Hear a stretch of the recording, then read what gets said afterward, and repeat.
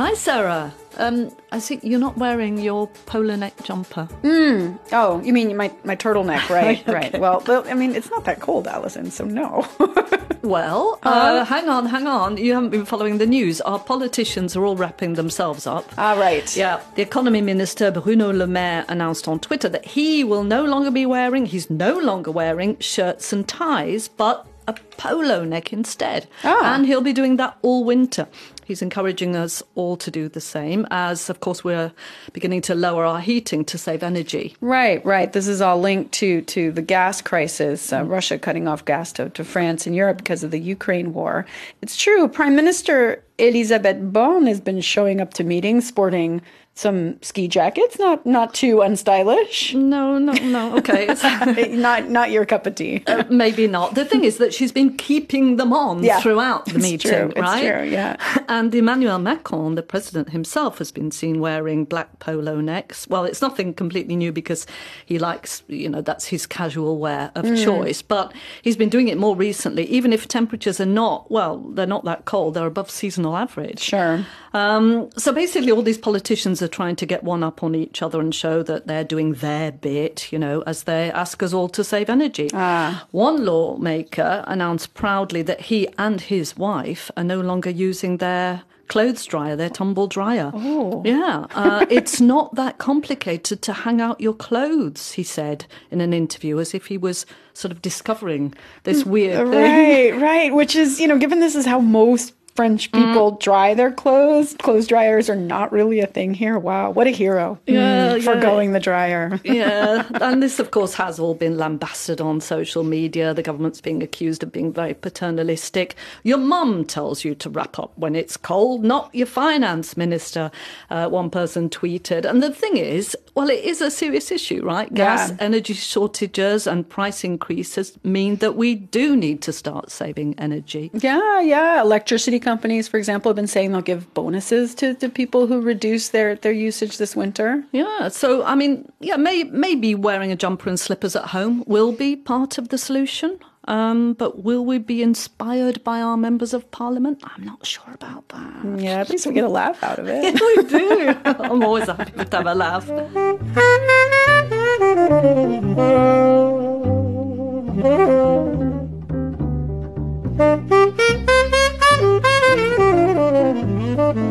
So France has a reputation for supporting new parents with fully paid maternity leave for 16 weeks, 6 weeks before the birth of the baby and 10 weeks after. And since last year, there's also 28 days of paternity leave. Yeah, but it turns out that it doesn't apply to everyone. The Labour Code guarantees you to take time off, even insists on it, but not if you're a member of parliament. Turns out you have no maternity leave when you are an MP because it's an appointment and not a job. You can stop when you want and start again when you want, but when you are gone, you cannot be replaced by your deputy. So no replacement means no vote. That's Mathilde Ignet. She's a recently elected member of the National Assembly who's pregnant with her first child. She's due this month, actually. She works on her family farm, growing apples and potatoes, and normally she would have been off on official maternity leave at this point. But instead, she's been making it up as she goes. I'm lucky that the pregnancy is going well, so I'm taking my time before stopping. I try to organise my schedule so that I can be present, but not overdoing it. I'm finding a balance. I'm no longer going to Paris, I'm not making long trips, and I'm staying in my district. So I cannot vote. There is no way to have someone vote for me. So I wanted to talk to Ignet because she introduced a bill, a constitutional amendment actually, that would allow MPs to be replaced by their deputies when they're out on maternity leave. And she's one of 4 MPs currently pregnant that we know of, including Aurore Berger. She's the president of Emmanuel Macron's group in the National Assembly. Yeah, and so the way things are now, MPs have deputies. They're called suppléants, and they campaign together. But their only role after the election is to step in if the lawmaker gets appointed to the government and vacates the seat, or if they die. So Ignet campaigned with her deputy, Marc Martin, when she was pregnant, which led to many questions from constituents, the people she was going to be representing in parliament. There were many questions about what was going to happen. Would my deputy replace me? The answer is no.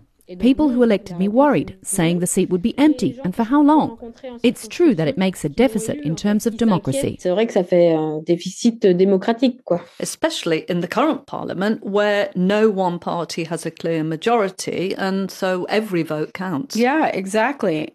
This isn't a revolutionary idea. Other countries in Europe, Belgium, Finland, for example, do allow for MPs to be replaced when they take parental leave. Here in France, Inye would like to see a broader debate over the role of the deputies, that they could step in to replace female MPs on maternity leave, also for all parents to take time off, or even those on long-term sick leave. Mm-hmm. On fait une campagne vraiment en binôme. We campaign as a pair. People vote for two of us, really, and some will even vote more for the deputy because they know them. And once the election is done, the deputy loses their entire role. So today, in the district, I try to work with my deputy so he can represent me. But we have to balance with his schedule because he has a job. But this is a bigger issue to rethink. I think there are really interesting questions about making a real duo to work on reports or preparing bills. Or what if we each went every other week to Parliament? The allowance could easily be split in two. L'indemnité parlementaire qui pourrait très bien être divisée par deux. So could making the position more part-time encourage more people to enter politics? Maybe. 90 MPs signed on to this constitutional amendment, Inye's entire party, and she thinks she can pull in more. Is anyone opposing this, Sarah? I mean, it seems like it would benefit everyone to be able to have absent MPs replaced. Yeah, so she says she's encountered a bit of kind of circumspect resistance. Some those who say that a constitutional amendment really is just too complex. But overall, you're right. There are very few good arguments against this. Inye, though, is under no illusions that there will be a constitutional amendment anytime soon, but she says things do have to change. Si l'Assemblée nationale se rajeunit. As the National Assembly gets younger and more female, these questions will always come up. Even if the process is long and maybe a bit complicated, I think we will necessarily have to change things at some point. Because today, it's an organisation that was thought up by men for men. Une organisation qui a été pensée par des hommes pour des hommes. For now, she's making modifications to her schedule, taking it easy, and anticipating what might happen after the baby's born. You remember Rachida Dati, the former justice minister from 2007 to 2009. She famously was back at work just 5 days after giving birth. Yeah, and she got a lot of flack for it, but then she also felt like she had no choice. I mean, justice minister, it's a big role. Inye would like to take the standard 10 weeks of postpartum maternity leave, though if there's an important vote, she could make a round trip to Paris in a day. Of course, that might be difficult. I mean, leaving the newborn or even traveling with the baby. Est-ce qu'on est obligé, en tant que femme ou en tant que parent? Are you required as a woman or as a parent, because you have a baby and you're elected official, to stop at the last minute? You do need to take the time to welcome your child serenely. If I cannot be there for 10 weeks after the birth, unfortunately, my seat will be empty and I won't be there. And that is what is unfortunate. It puts more pressure on you. Ça met aussi une pression quand même supplémentaire, en fait.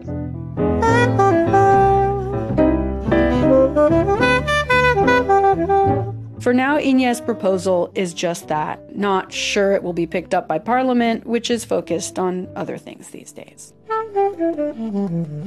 La maison près de la fontaine, couverte de vignes vierges et de toiles d'araignée. All right, here we go. Turn on the water here. Push the button. Fill up my bottle. Water's coming out of this dome where there are these dolphins on top, and the dome, it's held up by 4 ladies in robes. They're holding the domes up on their heads. It's very ornate. And there's a little sign that says, "This fountain is supplied by treated water from the Seine and the Marne rivers." There you go. Alison, so you know these fountains. I do. The dolphins, the women. These are Wallace fountains made out of cast iron. They're all over Paris. Most of them are bottle green. Yeah, and they turn 150 years old this year. The first one was installed in northern Paris in 1872 offering clean drinking water.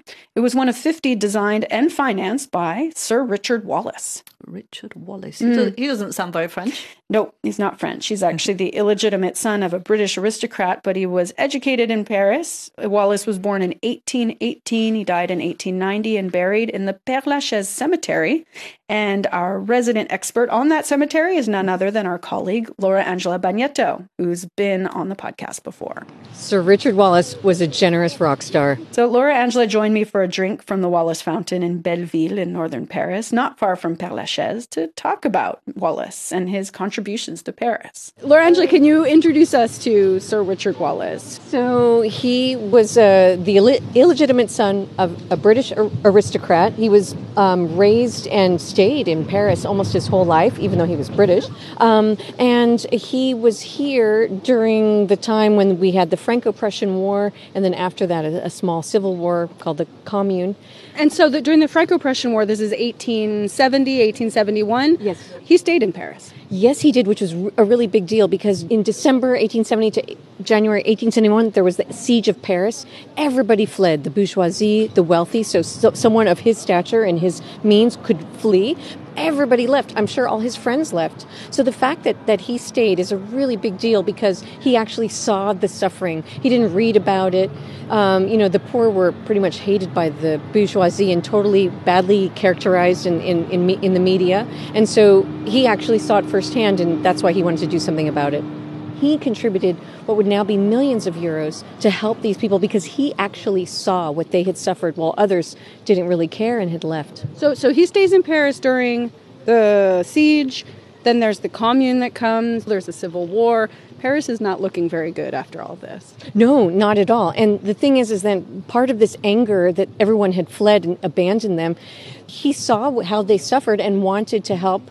So he came into lots of money when his father died in 1870. So right around the same time as all this. Oh, yes. And so he thought, what can I do to use this money? We don't know exactly how he thought, but we know he was quite generous. And not only did he give, firewood, water, and food during the siege and the Commune, but then he also created these lovely fountains. So why did he do that? How did that come about? So people didn't have access to water. There was no potable water. A lot of people got it from the Seine, which was a little bit gross.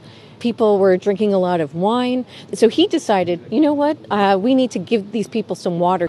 So what? He says, okay, we're going to install fountains. But like what? He's just a private individual. How does he go about doing this? Well, he was really interested in art. He had a huge art collection, which is now the Wallace collection that's now in London. And basically he designed this actual fountain here. He roughly designed it, and then he gave it to a sculptor who was able to do it. His original donation was for 50 fountains, but I now believe there's over 100. So like functional public art. Yes, and that you get free water most of the year. So it's connected to the drinking water system. I guess the city connected it. He donated his ideas and I guess funded. Exactly. He funded it as well and his ideas. And that was really important because people here actually had access to water, which they didn't before because they didn't even have it in their homes.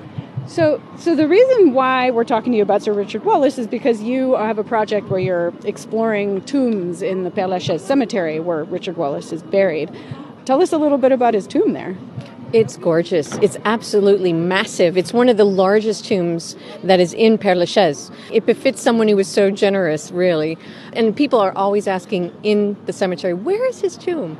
There's no fountain on his tomb. There is no fountain, unfortunately. I wish there was. That would be a perfect ode to him. But it's quite similar to the style. So there are 4 types of Wallace fountains around Paris today. Sir Richard Wallace designed the first 2. The most famous is the tall one with the 4 maidens and dolphins, and were painted dark green to blend in with the landscape. But recently, several have been repainted, including the one I was at with Laura Angela. It was bright blue. These are historical objects, but also very useful. Water flows from March to mid-October. Yeah, so that really came into its own during heat waves and, droughts. And it's very useful for rough sleepers, for example, to get drinking water. Yeah, and during COVID, some people even put soap next to them. So the spirit of Sir Wallace clearly lives on. Yeah. Thanks there to Laura Angela Bagnetto, who's working on a book about the extraordinary people buried in Paris's Père Lachaise cemetery, including Sir Richard Wallace.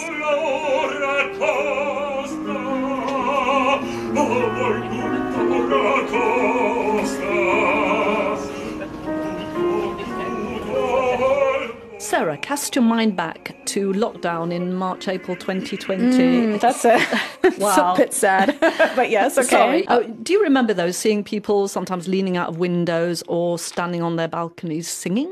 Yeah, actually, there was a building behind mine where people literally every evening would start singing Ohé, ohé, matelot, matelot navire, this sort of kid song about sailors. I mean, it was every single night. Yeah, cute, but as you say, when every single night a little too much. Well, sometimes people sang opera, especially in Italy, where opera is still a popular art form. And then once lockdown was lifted in May 2020, some opera singers and musicians here in France started performing bits of opera on the streets. They were part of a collective called Calms, doing outreach work in the community. I guess theaters were closed, so they had no choice. They had to perform outside. Yeah, it's true. They were very keen to get back doing what they love, but they also wanted to take opera in particular, which is often seen as rather elitist, back to its more popular roots and bring it to a much wider audience. So they launched a project called Opéra déconfiné, or deconfined opera, if you like, which has continued beyond the COVID confinements. Basically, for 2 months during the summer, more than 30 professional singers perform mini concerts for free once a week, often in working class areas of cities like Marseille, Aix-en-Provence, but also here in Paris. And they choose their repertoires, if you like, based on themes like fraternity, sexual violence, jealousy, madness, all the things that crop up regularly in opera. So there's a social side to this as well. And they then encourage discussion with the audience. The summer season is just winding up here in Paris, but I caught a session last week. It's rare to hear live opera on the streets, and it got me thinking, why isn't there more? Bonjour, bonjour à toutes et à tous. Il est 15h30. C'est l'heure d'opéra déconfiné. Ouvrez vos fenêtres. Open your windows, you're at the opera, shouts soprano Nadège Meden, the coordinator of Opéra déconfiné in Paris. We're in a courtyard at the foot of a large tenement block in the east of Paris, a stone's throw from the ring road. It's a no-frills setup, an electric keyboard and 2 opera singers. No costumes, no mics.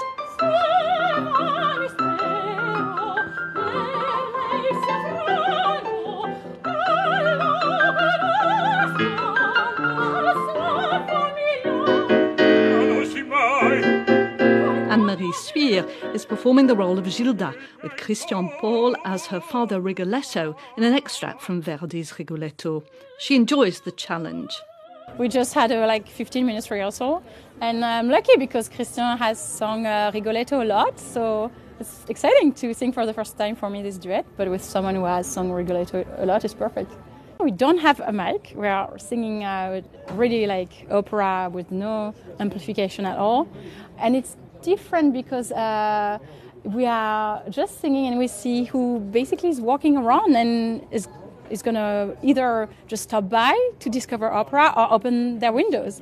And I think it's quite charming because also, Paris, it's a romantic city, right? So singing opera in the Parisian streets, I think it's quite appropriate. And there's also a strong emphasis on the social function music can have, says Nadège Meden.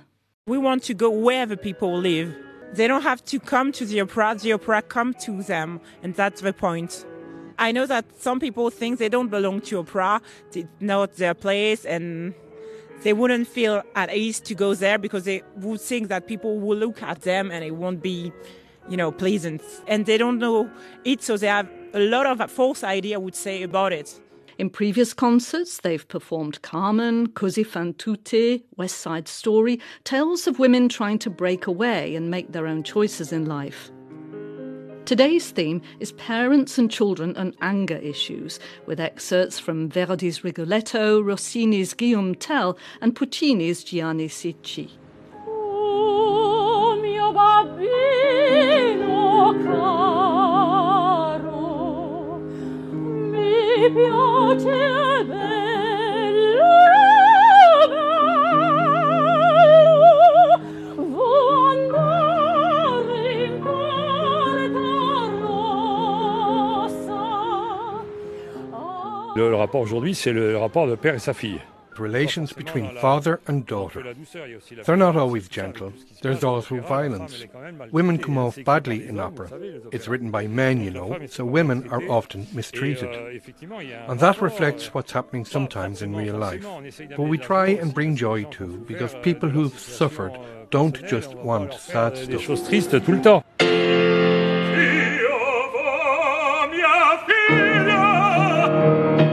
Baritone Christian Paul measures an imposing 1.96 m and throws himself into the role of Rigoletto, the overprotective father who will inadvertently bring about the death of his daughter.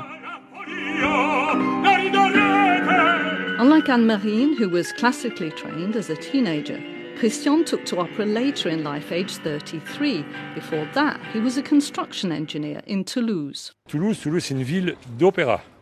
Toulouse is a city of opera. I grew up hearing people singing and humming in the streets.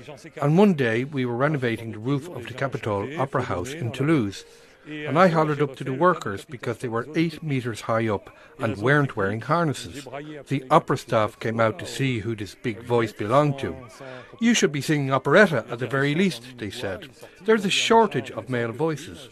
And then one day I went to see Rigoletto and said to myself, I was made for that role. Et un jour, j'étais voir Rigoletto. J'ai dit, ça c'est le rôle de ma vie.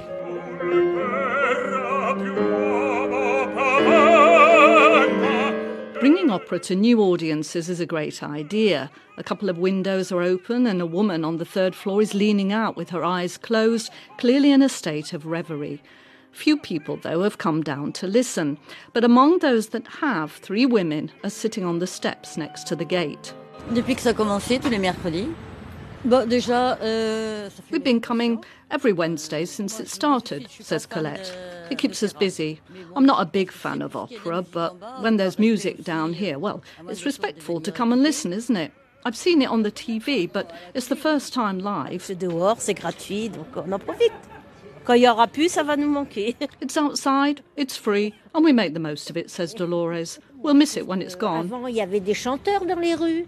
People used to sing in the streets, didn't they? Says Nadine, a retired receptionist. So it certainly doesn't bother me. On the contrary, I've got opera records, well, operetta at least. Même les premiers mercredis, c'était sur Maria, là, vous savez, West Side Story. First Wednesday was West Side Story. I loved it. I've never been to the opera. Back then, girls like me, well, you know, we couldn't go. Vous vous rendez compte que quand j'étais petite, je me mettais des noyaux de cerises dans I'd like to have been a singer. When I was little, I used to put cherry stones in my mouth and sing in front of the mirror.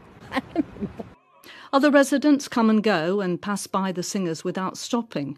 It's not the kind of captive audience these professional opera singers are used to, but Anne-Marine Suire doesn't mind. I think that if even one person walks by and they're like, oh wow, I like this, what is it? It's beautiful.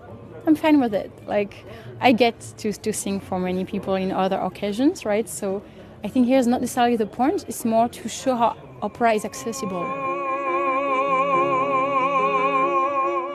Ça me gêne pas. It doesn't bother me. Those people may be shy and reserved, but they heard something. What bothers me more are cars, vans and scooters. Ça y est, ça va démarrer. It's going to start. Rigoletto. À tout de suite. The mini-concert lasts 20 minutes and then there's time for people to ask questions. Sometimes this takes off, says Nadège Meden. We're creating a relationship with people because we're coming for 8 weeks in the same place, so people get to know us and get to talk to us, and this is really fabulous. But today, for whatever reason, people aren't so chatty. Là, je crois qu'il faut que tu te détaches du trottoir. The team packs up the piano and the little sound system into a box attached to Nadège's bike, and she pedals off to the next venue, just a 10-minute walk away. This time, they're performing on the streets. Sadly, it starts to drizzle, but nothing can dampen the troubadour's spirits.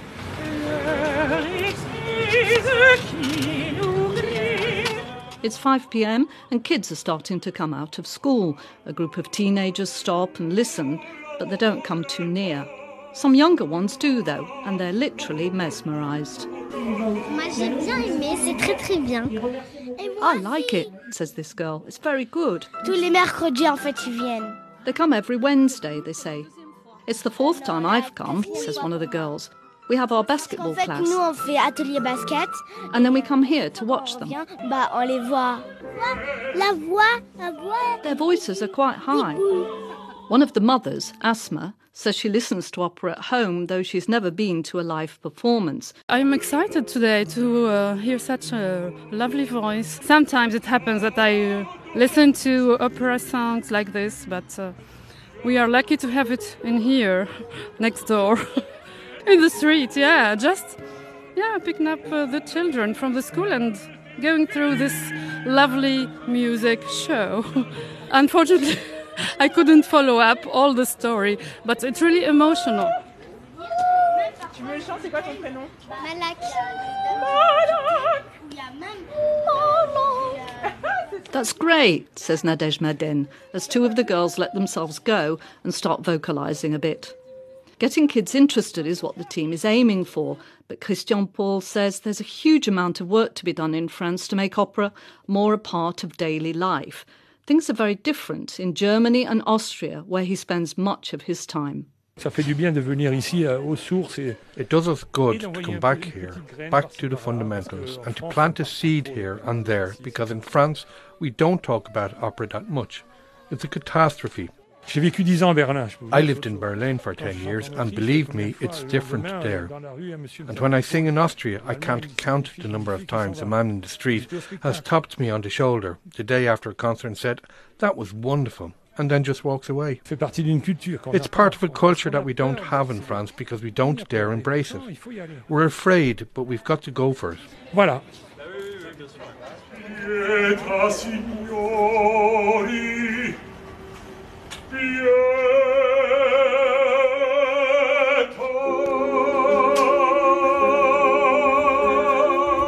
So that's it for Spotlight on France. This episode was mixed by Vincent Porrat. If you have any comments about the episode or if you want to get in touch with us generally, just send us an email, spotlight.france@rfi.fr. We'd love to hear from you. You can also find us on Instagram, Spotlight on France. We're a production of Radio France International, and you can find previous episodes at rfienglish.com or wherever you get your podcasts. And we'll be back in 2 weeks on Thursday, October the 20th. Bye, Alison. Bye-bye, Sarah.